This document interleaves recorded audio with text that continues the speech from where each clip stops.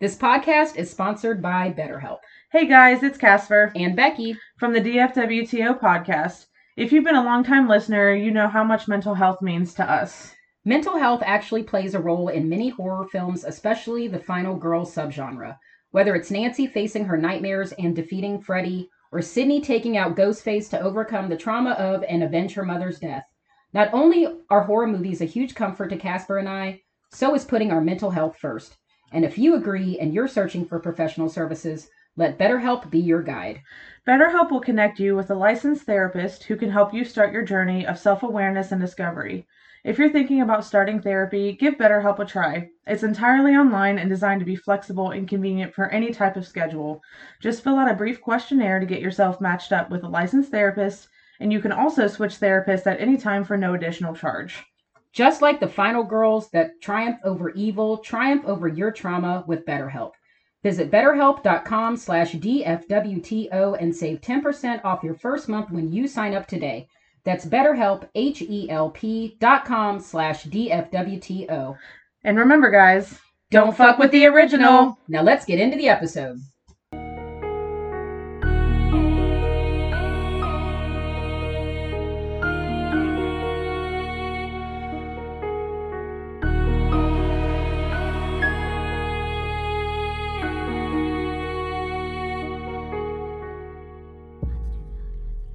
Good evening and welcome to another episode of the DFWTO podcast. I'm your host, Casper. And I am your other host, Becky Gremlin. Here to bring you all things spooky on Wednesdays because Wednesdays are for podcasts. And tonight, you guys, we have a episode coming at you that is true crime. And we will be talking about a teenager that killed his parents and sister who grew up to be a professor of behavioral science, which I still find really ironically funny. Just a tad. I don't know how you could. I mean, it is. It's the irony, or I may be using the wrong word. Apparently, when you say irony, it's like, oh, I'm not using the right word. But yeah, just the fact that, and I'm pretty sure I found out about this randomly either on TikTok or Instagram. I get on sides, mostly on Instagram, of these a lot of true crime pages that'll just have like either specific true crime facts or like creepy stuff or weird stuff or whatever, and you're just like, oh, what is that? And some of the things I know, some of the things I don't. This one I had never heard of before. So I was like, you know what? I think this would make a really good podcast topic because this is a crazy story. Yes, kudos to Becky for finding this story for us because this is wild to me. I just couldn't get over the fact that he became a professor of behavioral science. I'm like, I mean, I guess it makes sense. But okay. Yeah. So the article that Becky has found is called "The Distinguished Professor with a Murderous Past" by Anita. I'm going to destroy her last name, so we're going to call her Anita D.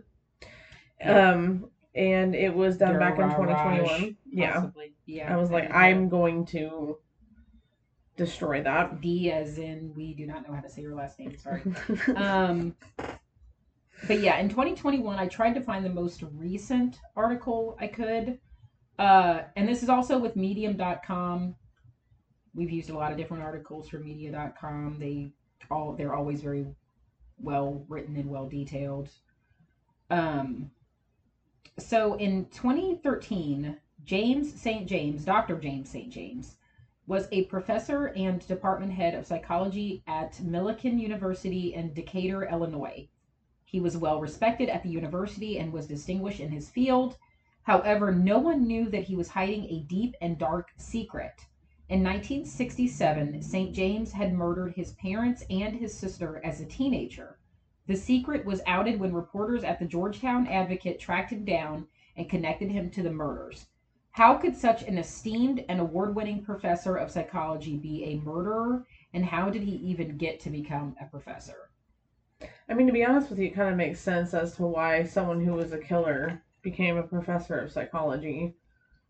You can really get into the mind Yeah. of a killer because you were one. Like, what? Something happened. So St. James was actually born as James Gordon Walcott. His parents were Gordon and Elizabeth Walcott, and he had an older sister, Libby. In 1967, St. James was 15 years old and living in a small town in Texas called Georgetown. His father was a biology professor at the local university. His family was well known and respected in the town. St. James and his sister Libby, who was 17, went to Georgetown High School. Both were good students, and his sister was valedictorian of her high school class. And St. James also got good grades and was described as having a high IQ. St. James might have been a good student, but he was very troubled. He started sniffing the glue used in model airplanes and got into the anti-Vietnam War and peace movement of the late 60s. However, his father did not want him to be involved in the peace marches and forbade him from attending the rallies and marches. Soon he started to feel at odds with his family and thought they were driving him insane. I'm going to ask a very strange question, but sniffing the glue, was there a chemical in glue? There was, so this was actually pretty well known back then, and I've heard many stories of this later of people becoming addicted essentially to huffing model glue. And huffing is not anything new. It's still something a lot of people have addictions to. People will huff glue, people will huff uh, spray paint, people will huff those. Well, that's why those air duster cleaners you have to show an ID to buy, because there was even an episode of when that show oh my god, that real popular show was on about addiction, when they would My Strange Addiction? no, it's oh god, what do you do when you get a group of people together? My brain literally is not working. Intervention. Okay. Intervention. They literally hold intervention for friends and family members that are in active addiction. And there was a really popular episode in one of the first early seasons of the show Intervention of a very young girl that was highly addicted to huffing the air duster cleaners. Really? And so essentially the chemicals in any of those things, when you huff them, essentially you're putting So it's holes basically in the, your it's you're the same creating thing holes as in your sniffing brain. I mean, Sharpies and all that kind it's of all stuff. the same thing. Okay. It's when you're inhaling solvents like that, like Okay. you're destroying your brain. I know it doesn't seem like a big deal to most people, where they're just like, oh, that's just, how does huffing glue make you go and kill people? It's like, you're doing it long enough, you're literally destroying your brain. Is that why the world is in its state that we're in right now? Is because too many people huffed the glue? Probably. So on the night of August It's more viable at this point than anything else seems to be, so I'll go with it. We'll go with it. We'll go with it. On the night of August 4th, 1967, St. James attended a concert with his sister. After returning from the concert, he sniffed glue and armed himself with a .22 rifle. It was midnight when he decided to go on a murderous rampage. He went into the living room and shot his father twice in the chest, then walked into his sister's bedroom and shot her in the chest and the head, and then next he walked over to his mother's bedroom and shot her 3 times in the head and chest. His father and sister died on the spot, but his mother was barely surviving. St. James hid the rifle in the attic crawl space, ran out of the house, and hailed a car with 3 college students. He told them that someone had killed his family and kept yelling, "How could this happen?" The students went to the house and found his mother barely clinging to life, and they immediately contacted the police, and his mother was taken to the hospital, where she ended up dying. Although St. James initially pretended he did not kill his family, he changed his mind and revealed the truth when the police questioned him. He told them he had been planning the murders for a week, and he made up his mind to kill them the night before the shootings. He also showed them the hiding place of the rifle that he used in the murders, and the police placed him in the county jail. Many psychiatrists questioned St. James about his murders. He told them that he hated his family, and strangely, his reasons for hating his family seemed trivial. He mentioned that his sister was annoying, his mother chewed her food too loudly, and that his father forbade him from getting involved in the peace movement. There was no evidence that they abused him or had been cruel to him. However, St. James admitted that he had been sniffing glue for several months and was suicidal. The psychiatrist declared that he suffered from paranoid schizophrenia and was mentally competent to stand trial. There was only a brief trial. The defense for St. James claimed he was mentally insane, and the all male jury handed out the verdict of not guilty by reason of insanity. All the charges against him were dropped. He was taken under the care of psychiatrists who committed him to Rusk State Hospital until he could regain his sanity. In 1974, he was declared to be sane and released.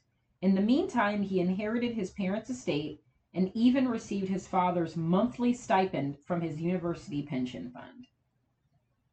How did we get here? I mean, I can see how that pissed some people off. Yeah, I can too. Upon his release from Rusk State Hospital, St. James decided to pursue a career in academics just like his father. Ironically, he decided to study psychology. He received a bachelor's degree and a master's degree in the field and graduated with a PhD degree. I think that's so fascinating to me because, it's just like us who are like obsessed with true crime and really into that stuff. I mean, we've never killed anybody, but it really makes sense to me as to why he would be into that and why he would be wanting to study psychology, because he literally is the story that a lot of people tell. Well, on I these think things. that once, there's no condoning when things like this happen. No. But I think that in part, the psychology of it is always interesting, especially in situations like this, where you take into account not only how young he was, but even though the reasons for killing them may have seemed trivial back in the 60s, if you take all of that away, annoying sister, annoying mom and dad, but then you add in the fact that this was an undeveloped brain that had been using really a pretty powerful drug for months that was essentially turning a undeveloped brain into mush. Yeah, I would say that once your brain is off the drugs and able to focus clearly, and you're in a psychiatric hospital where you regain your sanity and you're able to recognize why you did what you did, then it would kind of behoove you, I think, after that, and would sort of make sense. I don't think it seems out of the realm of possibility or strange at all that you would pick studying why you did what you did, essentially. Because once you regained your sanity and you're in this hospital, you're trying to understand it and cope with it. But now, not only that, you're studying it after. It would make perfect sense, because it's like you want to even understand why you did what you did. Right. It's your way of maybe possibly at some point personally understanding why you did this. He changed his name from Wolcott to St. James and received a job as a professor of psychology at Millikan University, which is a Presbyterian liberal arts school. He never revealed his murderous past in the Millikan job application. I mean, who would? At Millikan, St. James did And who knows if he had to, if he was essentially found right not guilty and the charges were dropped. At Millikan, St. James did exceptionally well and was liked and respected by students and colleagues. He rose up in the ranks, received distinguished academic awards, and became department head of the Behavioral Sciences Unit. He had been a faculty member in the department since 1986.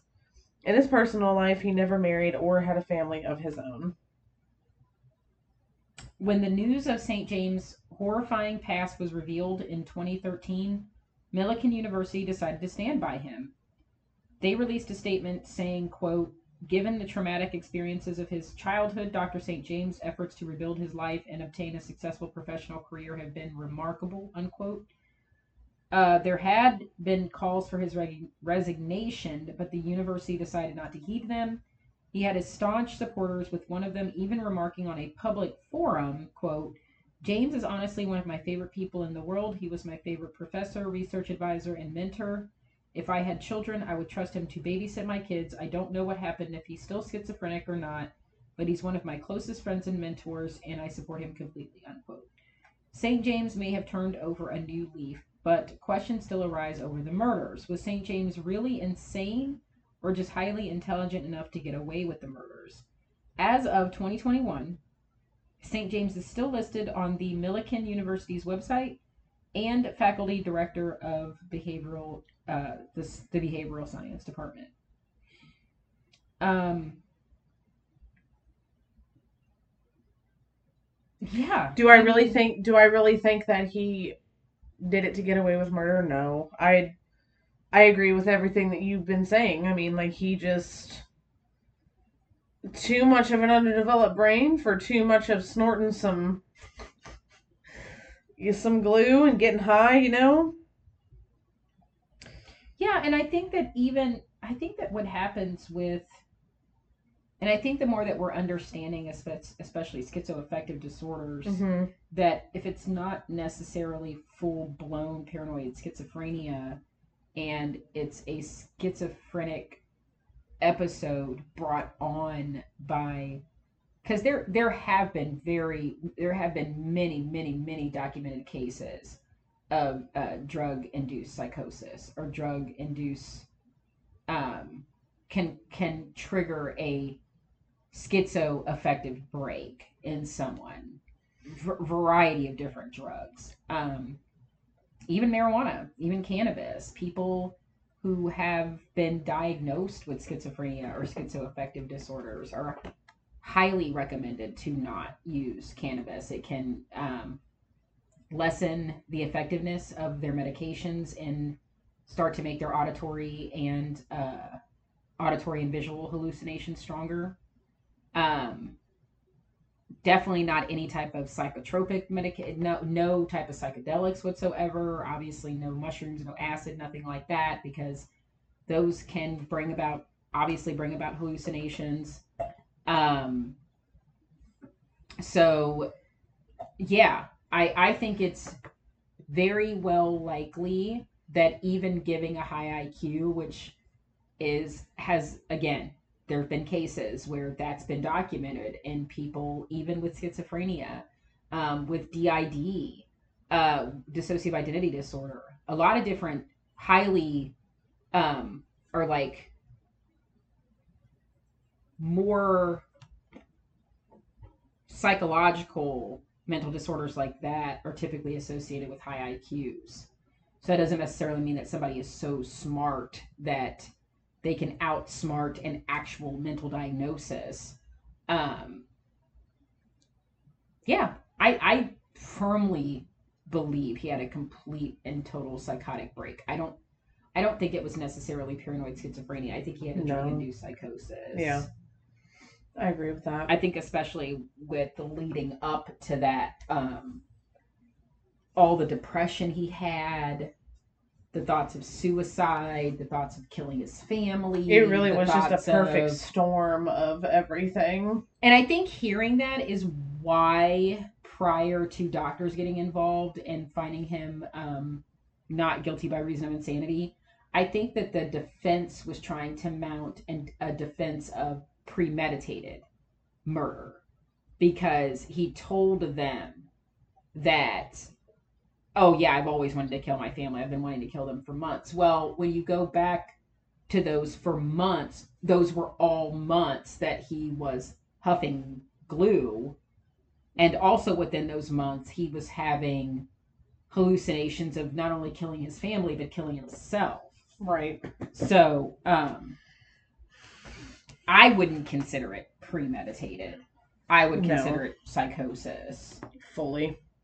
Drug-induced psychosis, especially. Yeah. And again, given the fact that he was still a teenager. So, yeah. A baby teenager at that. Yeah. You're dealing with a brain that's undeveloped that had a complete and total psychotic break from really, really, really powerful drugs. It really sucks, though. being him and having to deal with that, I feel like he went into the field that he did to quote unquote maybe make up for it, where he's like, if I can talk to somebody about how this stuff works, maybe I can, help somebody understand going through something like the way that he did. Because I wouldn't be able to live with myself knowing that I did that to my family, you know? So there was an article. I'm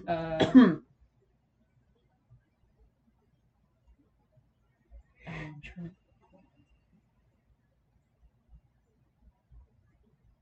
just had it.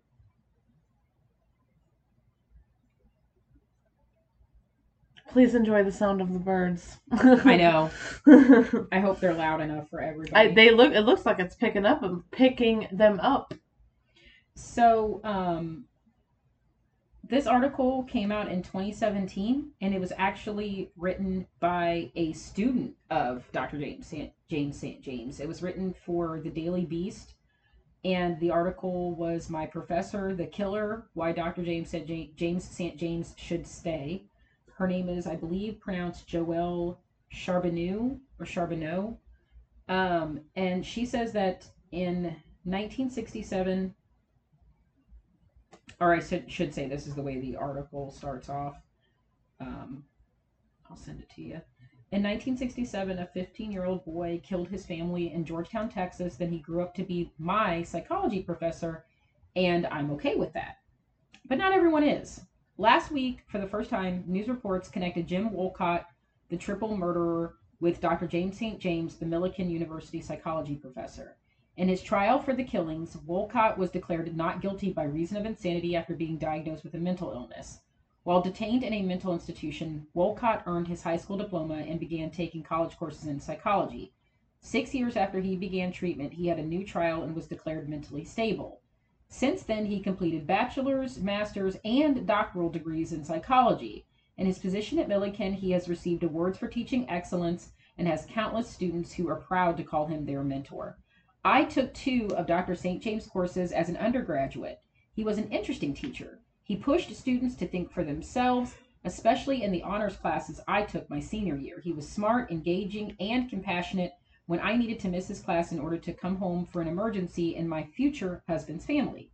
Now that a Texas newspaper revealed that Jim Wolcott changed his name to James St. James, those opposed to his position at the university have been very vocal. The mayor of Decatur, Illinois, the home of Millikan, has called for his dismissal.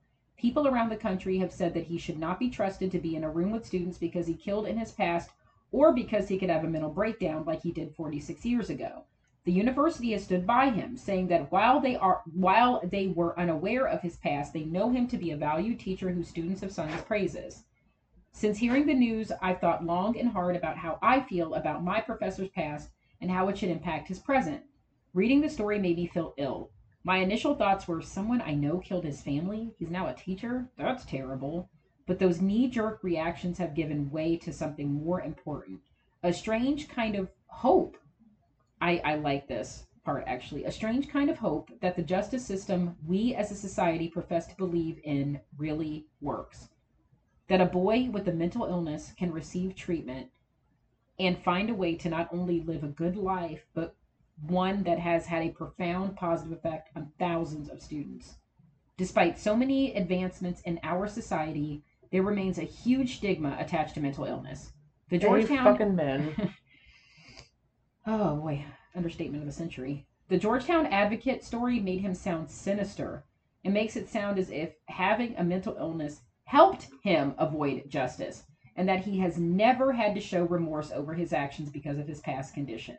And how would you know that? How would anybody that would be such a deeply personal thing to say without knowing that someone shows no remorse for something like that? How would you even speculate? Like, I think that's the most disgusting thing of all of that, is not only to make him out to seem like he just didn't care, or that he was using this as an excuse rather, but that he just flat out didn't care and still doesn't care. I have to disagree with Joelle goes on to say, I have to disagree with that slant.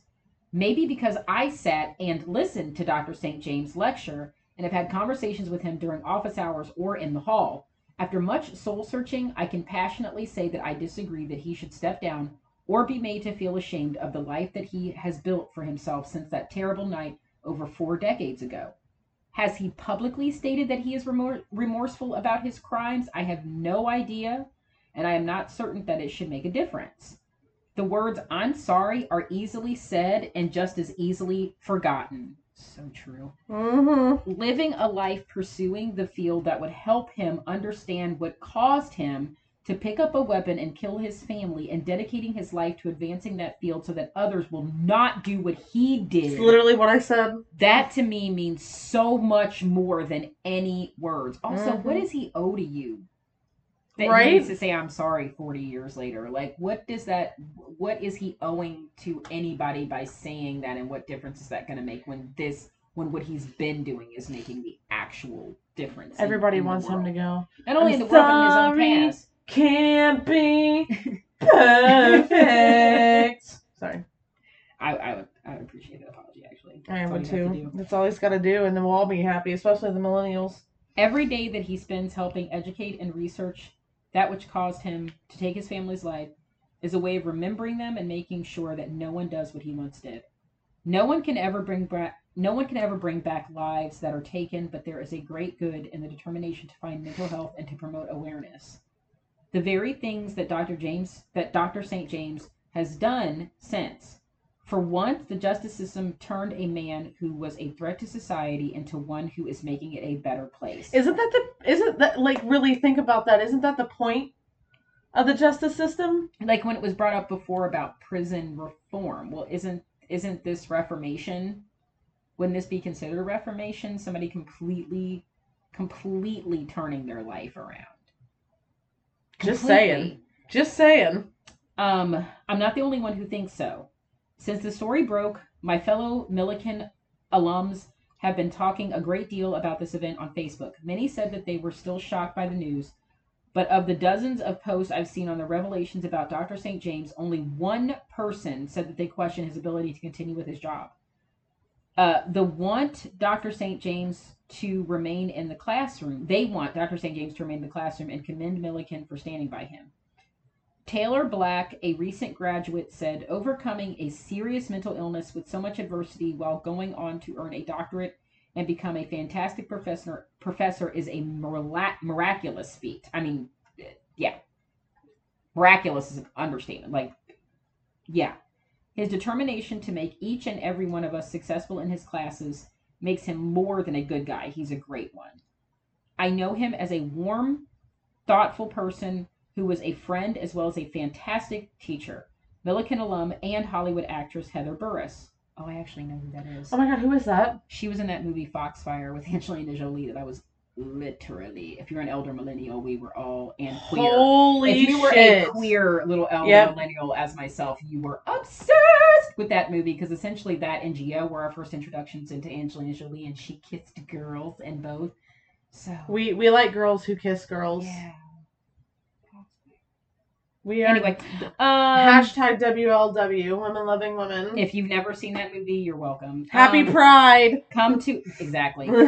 Came to all my gigs, even cooked meals for me when I was broke one summer and really needed a decent meal. Like, come on, that's a psychopath. That's my experience of the man. It's really all I think I can use to judge him. Also, there's examples of him actually showing empathy, like the one woman saying that, like, I had a family emergency, and he was like, yeah, it's no problem. Like, I think the fact that he's been able to be empathetic is a big thing in showing that, because that's the number one trait in someone that's a psychopath, is when you have no empathy. You have no idea how to feel what someone else is feeling. And every single time you're hearing positive things about him, that's it. That's the same thing over and over and over and over. That's like the same message over and over and over, is how empathetic he was. And that's huge. Mm-hmm. That's a huge thing. Perhaps the most powerful phrase is the one that I have seen over and over again. I believe in redemption. It is a phrase I would like to believe we all stand by. Dr. St. James, if people are really working, it's not even so much an apology, because I agree that apologies come and go. It's what you are doing, it's literally your redemption story. What is your redemption story? His sorry If is you've what done he's doing right now. if That's his you've sorry. done wrong by someone, no matter what you've done wrong, even at the most heinous of what he did, if your redemption, if you're sorry for what you did is doing everything possible for the rest of your life to be the best person that you can be, why does there need to be a let me wheel out a podium and say I'm sorry? There's so many people that say I'm sorry and then do nothing. They have no redemption. They don't feel like they need it. We've unfortunately built a really negative societal marker around that, of just saying, "Oh, my bad," but doing nothing to show what you're sorry for. I will always We've say like this. made that the norm in a Actions- weird way. A lot of people have made that the norm, to just say, "Oh, my bad," but do nothing about it. Actions speak louder than words. Yeah, that is your redemption. Yeah. That is your I'm sorry. Is changing, making yourself better, to in turn make the world a better place. Being a better person every single day. That is your redemption. It's so true. I believe in redemption. Yeah, everybody deserves that. 100%. Dr. St. James has not willingly spoken to the media about his past, and I can't blame him. He'd be ripped apart. So it's just. But days before I wrote this piece, I sent a message to him offering him my support of the new life he has created. I didn't expect a reply, considering the amount of mail this news storm must have created, but whatever you may believe of Dr. St. James in his past, whatever you believe of Dr. St. James and his present, in his present, he is a teacher first and foremost. Despite the current news cycle, he remains responsive and available to students both past and present. He answered my email with the same intelligence and willingness for discourse that I remember from his classroom years ago. As one who has had the privilege of teaching both high school and college students, I find great good in his commitment to his students as well as his dedication to the profession he has spent his adult life serving. Does that negate the horror of what happened in 1967? No, nothing can. But knowing that he has devoted his life to a purpose that might save families the same terrible fate he visited up on his own, to me that is far more justice than most victims ever receive. So maybe I'm naive. Perhaps it is my fervent wish that people can be redeemed that makes me write these words. But I stand by Dr. James St. James, and I am hopeful that since he demonstrated that there is a way out of the darkness, that others can find it too. Yeah, I thought that was a very well worded, coming from somebody who knew him both personally and professionally. I think that's what you want to hear in instances like this, is who knew this man personally and professionally for long enough that they could really, I mean, like in all sincerity, come to bat for him and say, this man of all others should not be judged for the actions of his past. He is doing everything and has done everything imaginable. He sounds like a sweetheart.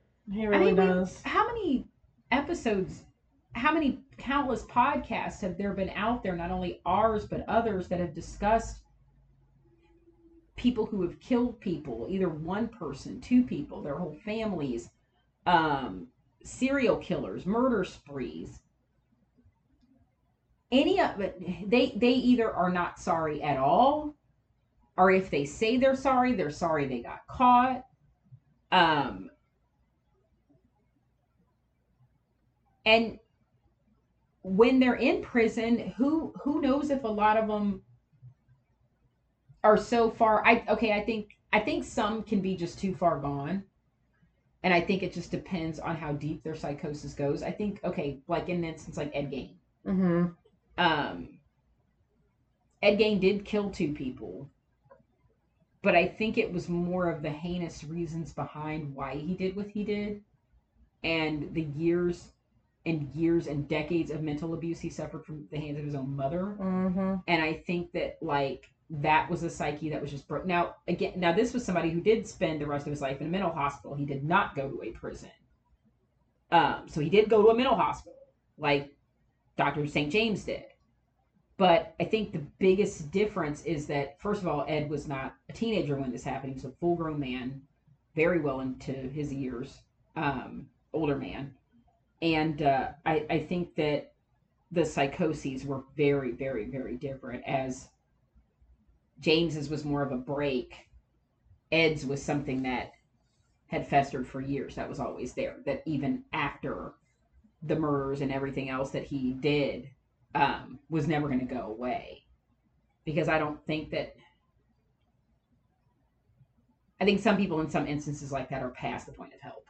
Mm-hmm. He was past the point of help. Jeffrey Dahmer was past the point of help. There are some people that are just past the point of help. I think, if you can lead it back to a particular psychosis, yeah, it's just very I think fascinating. Some of those can just be completely. It's very past the point fascinating of to any me help. what the brain does. What the brain can do in certain situations and with certain. What is the word? I cannot think of words today. The word influences. Same. With certain influences, what the brain can do. It's wild, man. Psychology has always been super fascinating to me, anyways.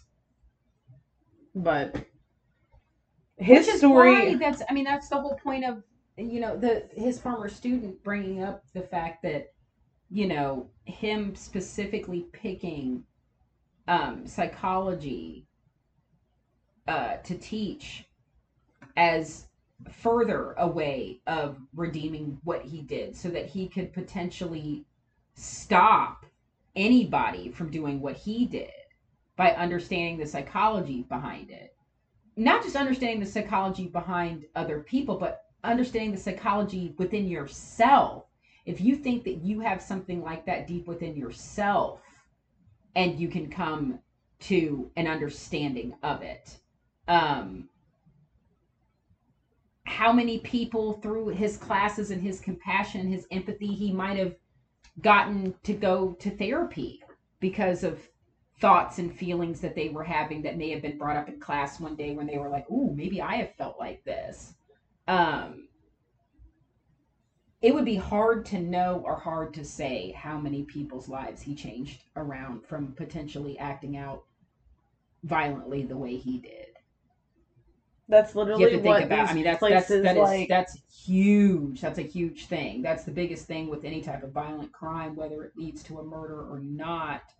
Is this person capable of not doing this again?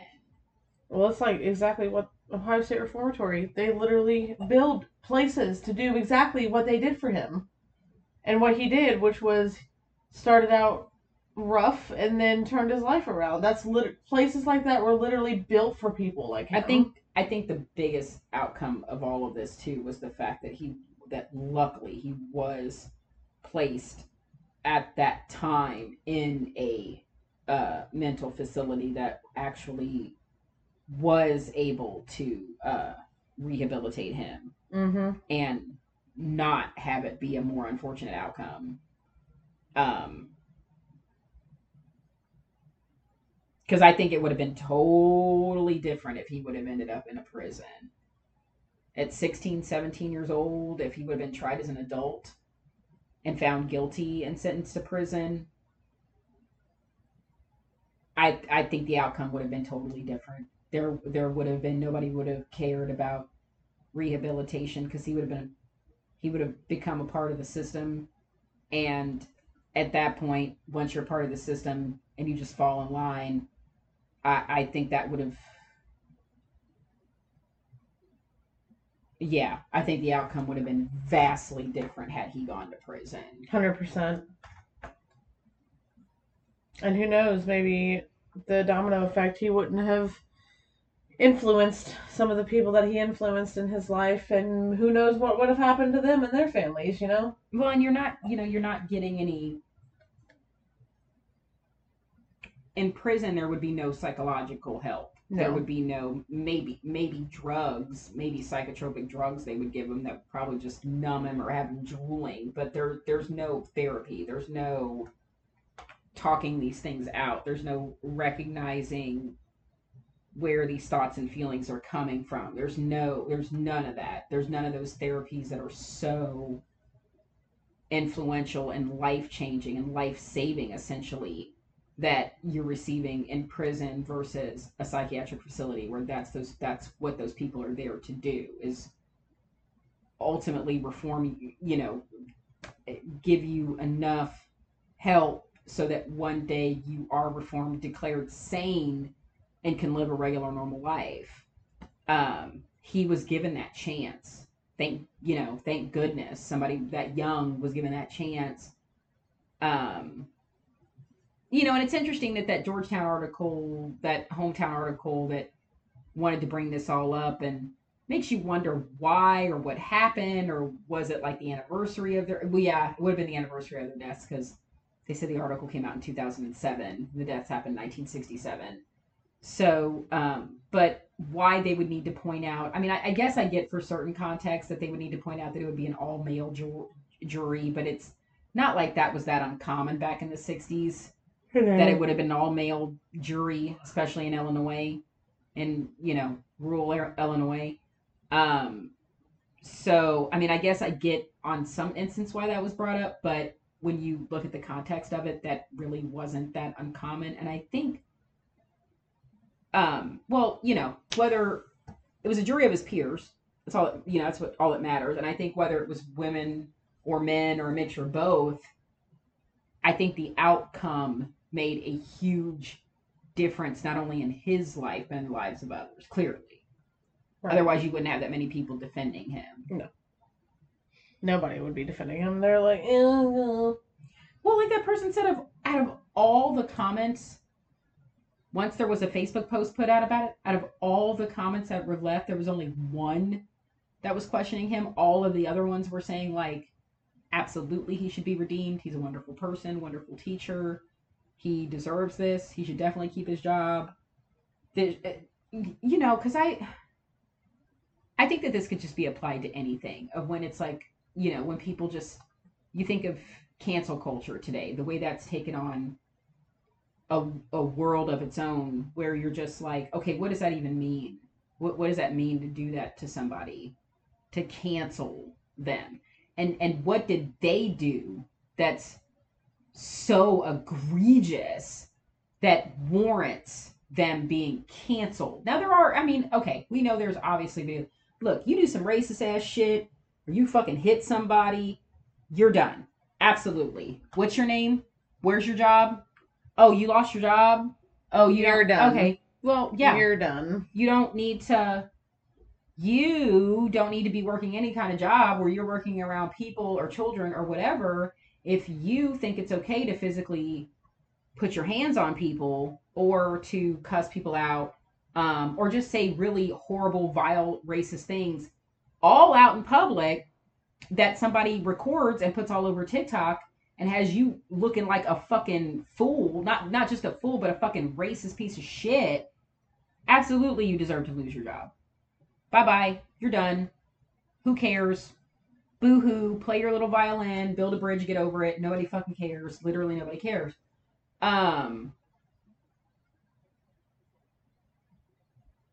Or you hit women and cuss women out, and you make a multi-million-dollar movie and don't lose your job. But anyway, or you do that, but karma will get for the ones that do lose their job, nobody has sympathy for you at all. So, but then so that, fine, quote unquote canceled, absolutely.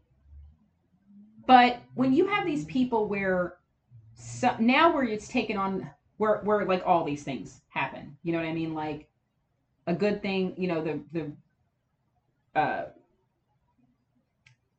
the road is for good intentions is paid. Like it's never anything that's meant to have good intentions is The road to hell is paved with good intentions. Yeah, the road to hell is paved with good intentions. Exactly. I was like, what it's is so that true. saying? It's so true because where it started off as where this cancel culture shit started off as what people would perceive to be a good idea took on a life of its own. And now you have it to where somebody could say something on Twitter or Instagram or on a podcast or whatever that somebody just like, well, I didn't like what you said. It's not that it was racist. It's not that it was sexist. It's not that it was transphobic. It's not that it was anything. It's just that you said something that I disagree with. I didn't like what you said.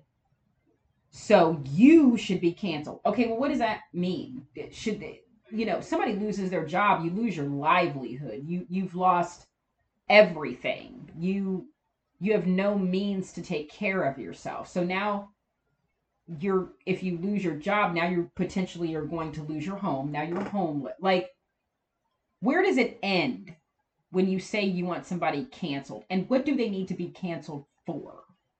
Does it justify what they did to literally destroy somebody's life? I think that you could really easily take this. I know a lot of people are saying, well, what's the correlation? This guy killed his family. Like, how are you correlating that? I think it could totally be correlated. I think anything, when you think in terms of redemption and what people should be forgiven for and what certain people think people should just, I think we've lost track of what's forgivable and what's unforgivable, because now it's not about what's right and what's wrong. It's about, did you do something I didn't like? I'm going to destroy your whole life. Like that. It's just, that's become such a wild, that's why I hate cancel culture. Strange thing. Like, it's awful now. It's terrible. It's like all collectively we agreed. And I think still there's sane and like-minded people that will all agree. If you do something really fucking horrible, you put your hands on somebody, you put your hands on somebody's child, your own child, you abuse an animal, you're fucking racist. Yeah, you lost your job. You assaulted someone and you lost your job. Okay, yeah. I mean, I think like collectively we all agree that that is definitely something that and I don't even like to use the word cancel for those things, because you're not being canceled. Those are consequences of your actions. That's not essentially you being canceled. Look, if it isn't the consequences of my own actions. Right. That started off as what people called cancel culture, when essentially it's not that you're being canceled, you are what should happen. Karma's coming back around. You're getting what you put out coming back on you. Consequences to actions. That's fucking life. But now it's not even about that anymore. And it's like you can't.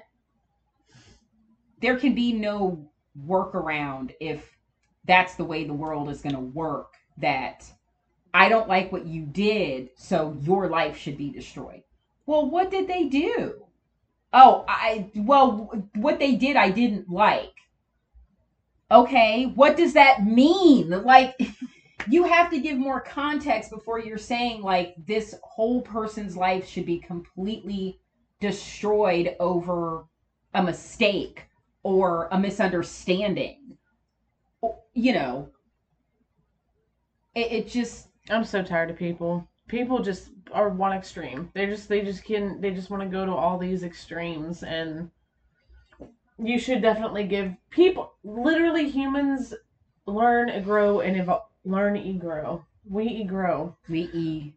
Grow. Yes. Grow. Yeah. So learn. Not to be confused with I Grow. That's a totally different company. Yes. So it's grow. Right. Humans evolve. Trademark and copyright. Humans learn, grow, and evolve. Like, I don't understand why they can't make a mistake and then learn from that. Because people that are glued to social media are de-evolving. Are you saying the social media is destroying us?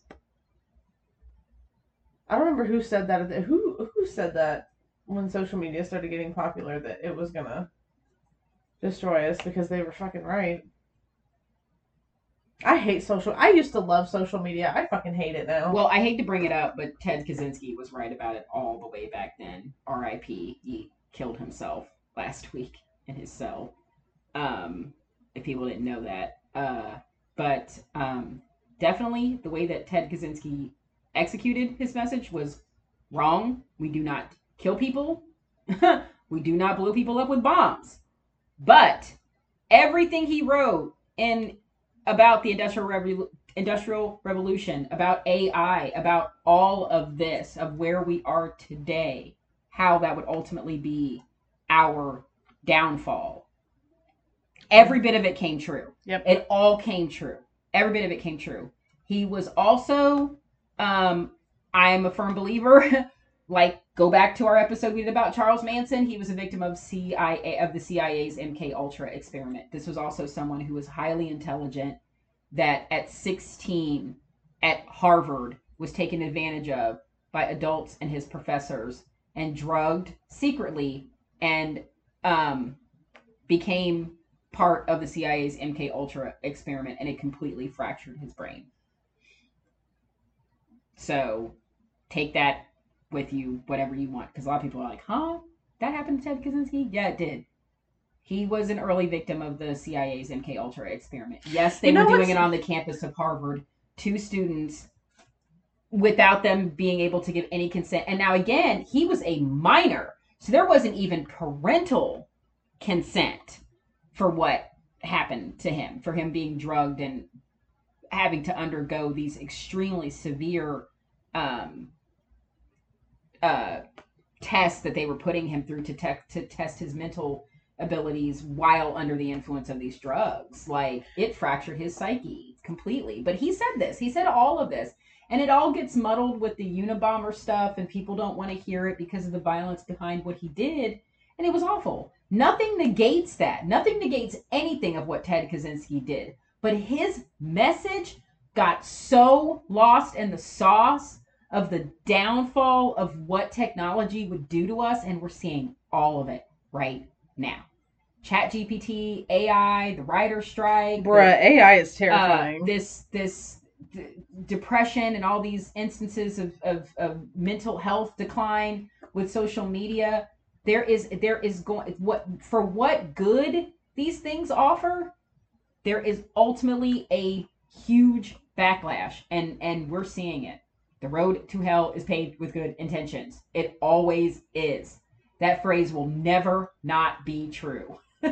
Amen. So, I mean, take that with however you want, but for the love of God, so many of us, and I'll say it, I've said it before and I'll say it again, get off your goddamn phone and go for a fucking walk. Go touch some grass. Go touch some grass. Go talk to a tree. Go look at the sky. Do not stare at the sun. But yeah, you probably shouldn't do that. Don't do that. Don't stare at the sun. But literally, you need to talk. You need to hug a tree, touch the grass, and look at the fucking sky and breathe in some fresh air. Because if you make your whole world around this, we're getting QAnon again. Like, come on, people. Like, this is social what media is a fake world. It's fake. None of it's real. It's not real. And the less that I use social media, the happier I am. Oh, I always feel so good. I hate that there's all these stupid trackers on my phone, but I do get happy when I see this one that's like, you used your phone 3 hours less than you did. Yes, I love that. Especially when it's like, you were on Facebook less, and I was like, yeah, I was. Yeah, I was. Typically, I'm just sending funny stuff back and forth if I ever use social media. So that's the only good for it. You try just if you are going to use it, if you are going to use it, keep it as positive as possible so it brings some joy in your life. Do not curate your algorithm to look like the most bipolar mess imaginable, and it's all over the place, and you wonder why you feel fucked up by the end of the day. Well, that's why. I love winding down. Because your emotions are not meant to be all over the place like that on a daily basis. I love winding down with TikToks at the end of the day with my girlfriend, because guess what? My TikToks are fucking funny and mostly animals. Oh, my husband's Instagrams are fucking hysterical and mostly animals. So that's how we wind down, is he's always sending animals. Really, really funny ones. Because if And I'm just like, oh, anything this is the is best. so pure in this fucking Ugh. dumpster fire of a world, it's fucking animals. Animals are so pure. Oh, my cat. I love my cats. And my guinea pig. I feel so sorry for my guinea pig because I feel like he feels like he's left to the wind. He's like, it's really funny because in the mornings when I get up, forget about you. Don't you forget about when I get up to feed the cats, he starts screaming like, "Mommy, don't forget me!" Oh, that is hysterical. I'm like, "I'm coming, buddy." That is hysterical. I'm still here. I'm like, "I know, I'm coming." Oh my god, it's so funny. Well, I'll get off my soapbox now, guys. I just thought, like, please, all of us keep that in mind. Like, cancel culture is bad. Touch the grass and hug a tree. Get off your fucking phones. If you are going to be on your phone, curate it to happy, positive stuff. And let's just. Redemption is real. Live a better life. If you can't change the world, change yourself. That's all I got. Yeah, Heal the world, make it a better place. I feel like I was like, this is a Michael Jackson song coming on. Come on now. Michael Jackson was ahead of his time. Let's be real. Well, he wasn't necessarily ahead of his time. He just was talking about shit back then that's still fucking relevant. Mm-hmm. But yeah, that's all I have. My soapbox was And especially if anybody did not know about that story, I think that's just a good. I think not only is it an interesting story, it's also a story that you can see from different perspectives. And it really is a redemption story. It really is like, if we want to believe that people can change, then you have to give them the chance to show that they can change. With the man in the mirror. Michael Jackson again. So yeah, guys. My soapbox is really just don't try not to judge someone solely on their past, especially if they're starting to show,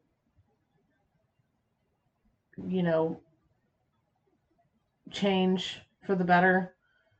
I know it's hard for a lot of people to change, but I believe it's possible, and he is walking proof of that. If they show it, yeah. If actions, by the way, actions, not just, oh, I'm gonna do this and I'm gonna do that. No, you can say, oh, like I said, his actions is his apology. Mm-hmm. Actions speak louder than words. Always, always, always, always, always. So if someone apologizes, I mean, you can just continue to watch them and make sure that they follow up and they follow through. That's all. Yep, and if your mind there is no change, cut them the fuck off. As you always say, and I love it, be blocked and be blessed. Bye-bye. You ain't sitting at my table. Bye-bye. Bye. Life is too motherfucking short for all that shit. All right, so do you want to talk about what next week's is? It's a cult. Yes. That I'm sure is going to trigger my religious... No, I'm just kidding. The documentary was on Netflix. Probably not. This cult was fucking crazy. It was. They're not so much religious as it was just. I mean, you're right. Wild. I was kidding, by the way. I don't get triggered by that stuff anymore. The documentary was on Netflix. I believe it is now on Tubi, and it's called Holy Hell. It is definitely worth the watch. And the reason why it's kind of the documentary, I think, though, came out in it came out a little while ago, like a couple of years ago. But the reason why it got brought back up in the forefront, and I think the reason why more people are probably hearing about it, is from shout out to Joe Rogan. He lives in Austin, Texas, and opened up a comedy club in Austin, Texas. But where he was originally going to open his comedy club was the former compound of where this cult was. And yeah, I mean, it just, he was bringing it up to a lot of people. He'd have so many comics on that are like, oh, it's so cool you're making your own comedy club in Austin from LA. Like, move from LA, you're gonna have your own comedy club. You're gonna build your own comedy club. And then he well, I'm moving it. And people are like, why? And then all of a sudden he's like, you ever heard of this cult? And then I was like, oh my God, I remember watching that documentary because if you guys know, if anybody knows me or I've probably said on the podcast before, I'm a sucker and a whore for documentaries. I will watch any and every documentary, no matter what it's about, no matter what it is. I love a good documentary. Because I just love being full of useless knowledge and just going, and just a lot of them are just a lot of holy shit, even if they're not true crime ones. And that one was a huge holy shit. I was like, what the fuck is this cult?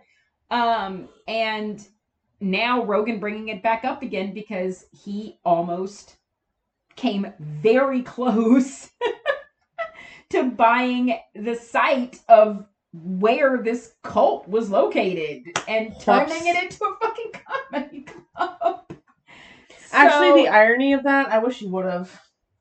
Well, there actually ended up being environmental stuff that went on that stopped it. Part of it he did say, like, I didn't like the energy, especially after watching this documentary, what this guy did to these people, and I was like, ooh, the energy of this place is kind of fucked up. So there was totally get that. Yeah, which, you know, he's a believer in that. I think all people should be believers in that. If the juju is off, get the fuck out.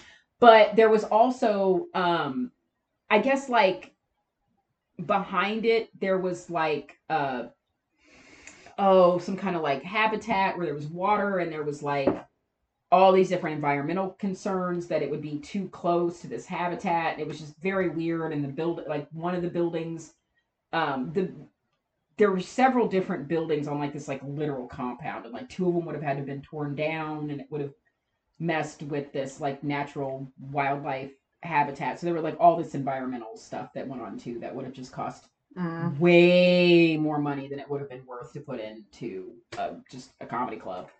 But I just thought it was really interesting that of all things, this cult is being brought up again. Where like now it's being put back. Now it's like back in the zeitgeist again. It's back in people's minds again. Where they were like, where people either saw the documentary randomly on Netflix, like I did, and they were like, oh, I remember that.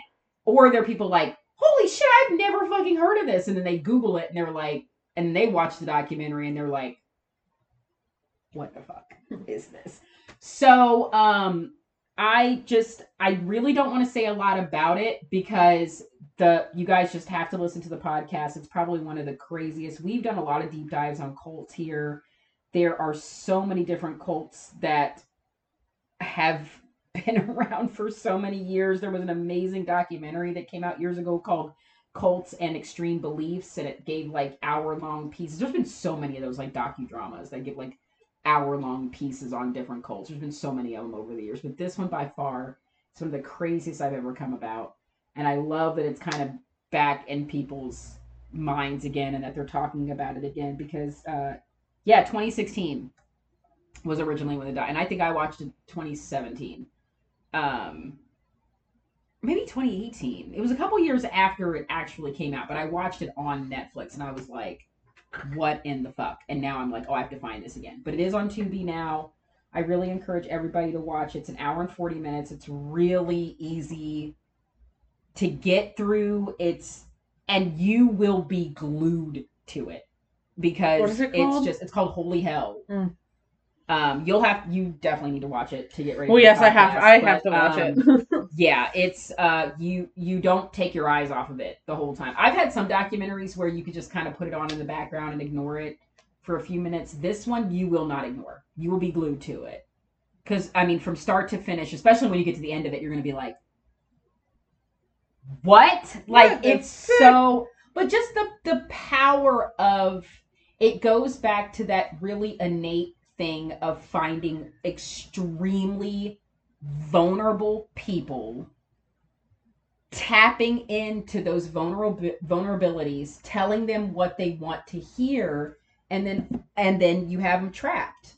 You have them trapped. It's such the human psyche is so delicate, and there are really sadistic, psychotic people out there that know how to latch on to that and take complete and total control and advantage of it. That's why I think anybody that's experienced an abusive relationship would find the parallels and the similarities and really, really empathize with people that were formerly in cults because they're one and the same. The gaslighting is very much the same. The control is very much the same. The manipulation is very much the same. The being made to feel like you're nothing is exactly the same. So when people say, well, why don't people just, how do people end up in cults? How do people end up in abusive relationships? Ask yourself that question. Because I'll tell you right now, it's going to be the same fucking answer. I've never been in a cult. But I have been in abusive situations, and watching cult documentaries has really helped me heal because it is one in the same. And I really urge anyone who has been through domestic situations to watch more cult documentaries, especially this one, because this one will really, as crazy when you're looking at it from the outside, and the whole thing's gonna sound so fucking like, how did this one guy do all of this? If you look at it from the inside and dig deep and again, like me, if you've been in domestic situations and you go, oh, yeah, I could see how he did this. He knew what vulnerabilities to tap into. Charles Manson. He's not a very good example, though, because he had CIA help. Well, I mean, you're right. But still, he was so used for the same manipulation. So, but they knew that he would be good at that. I was going to say, he had the charisma to sell it. So. Ted Bundy did too. Mm-hmm. Ted Bundy worked at a suicide hotline. Ed Gein was in politics, or not Ed Gein, but John Wayne Gacy was in politics. Girl, I thought you were about to say Ed Gein was in politics, and I was like, when? I screwed that up. I was like, well, similar. But yeah, he was in politics. I mean, these people, it's very. They're very charismatic, and they learn. Like they literally learn how to get better and better and better and better at doing what they do. So Tubi, holy hell, please watch the documentary, and we are going to do a deep dive about. I fucking love cults though. Next week. God, I'm obsessed with that shit. I'm like, telling me all of the weird shit. You're gonna love this one.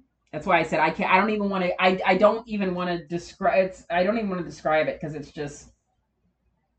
I had no background whatsoever going into the documentary when I first watched it, and I think that was the best way to watch a documentary like this because you come out of it going like, "What the fuck did I just watch?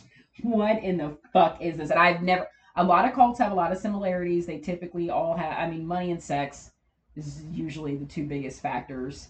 But and this one has that the same as the others, but oh boy, it is so different. It's so different. I laugh because it is so fucking crazy, but it's sad. Like all of these are sad. Anytime anybody's taken advantage of like that, and it messes with you, and then you come out of it and you literally have to be deprogrammed and learn how to live again and trust people again and function again because you were fucking brainwashed, essentially.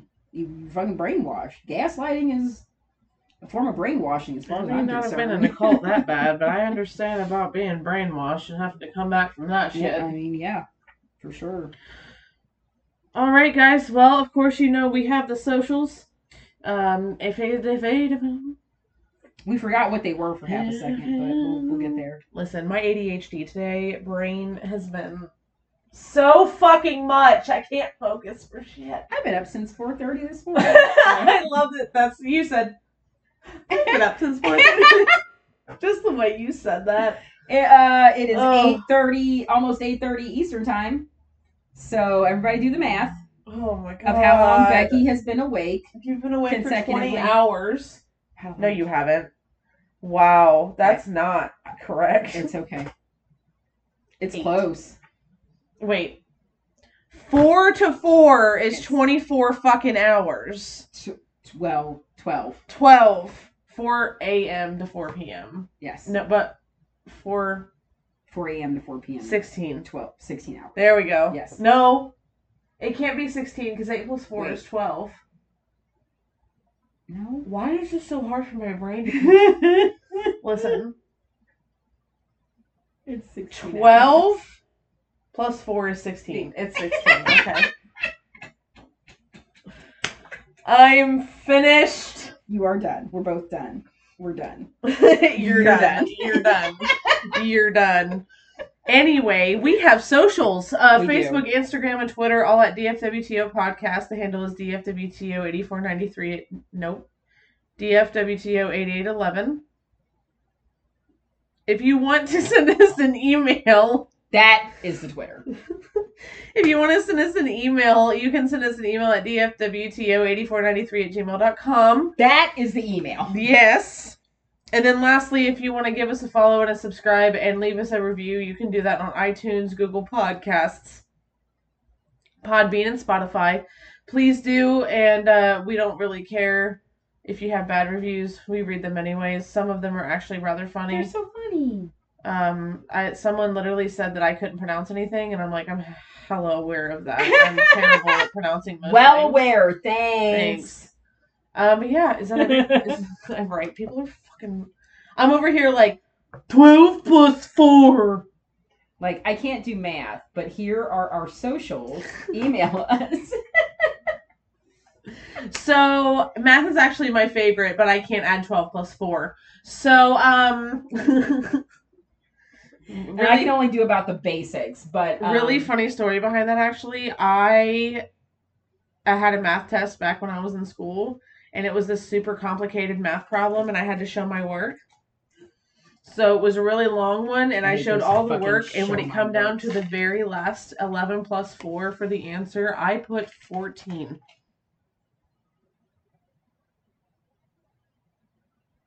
So the work you showed was correct. Everything was right besides the last 11 plus 4. I put 14. My teacher was so grateful that she just went, what's 11 plus 4? She was grading it. And she goes, what's 11 plus 4? And I said 15. And she goes, then I'm not taking anything off. And I was like, what? And she goes, she's like, it's perfect. Well, thank God she recognized that literally you stressed yourself out so bad. Like, I'm sure so many of us other undiagnosed neurodivergent children did. We stressed ourselves out so bad already testing and showing the work that by the time we got to the answers, our brains just went derp. Brains, literally, just derp. My brain is a derp. But yes, anyway, so follow us on socials. And rate and review and subscribe on Spotify, especially now that they're doing that, because that helps. It does. A whole bunch.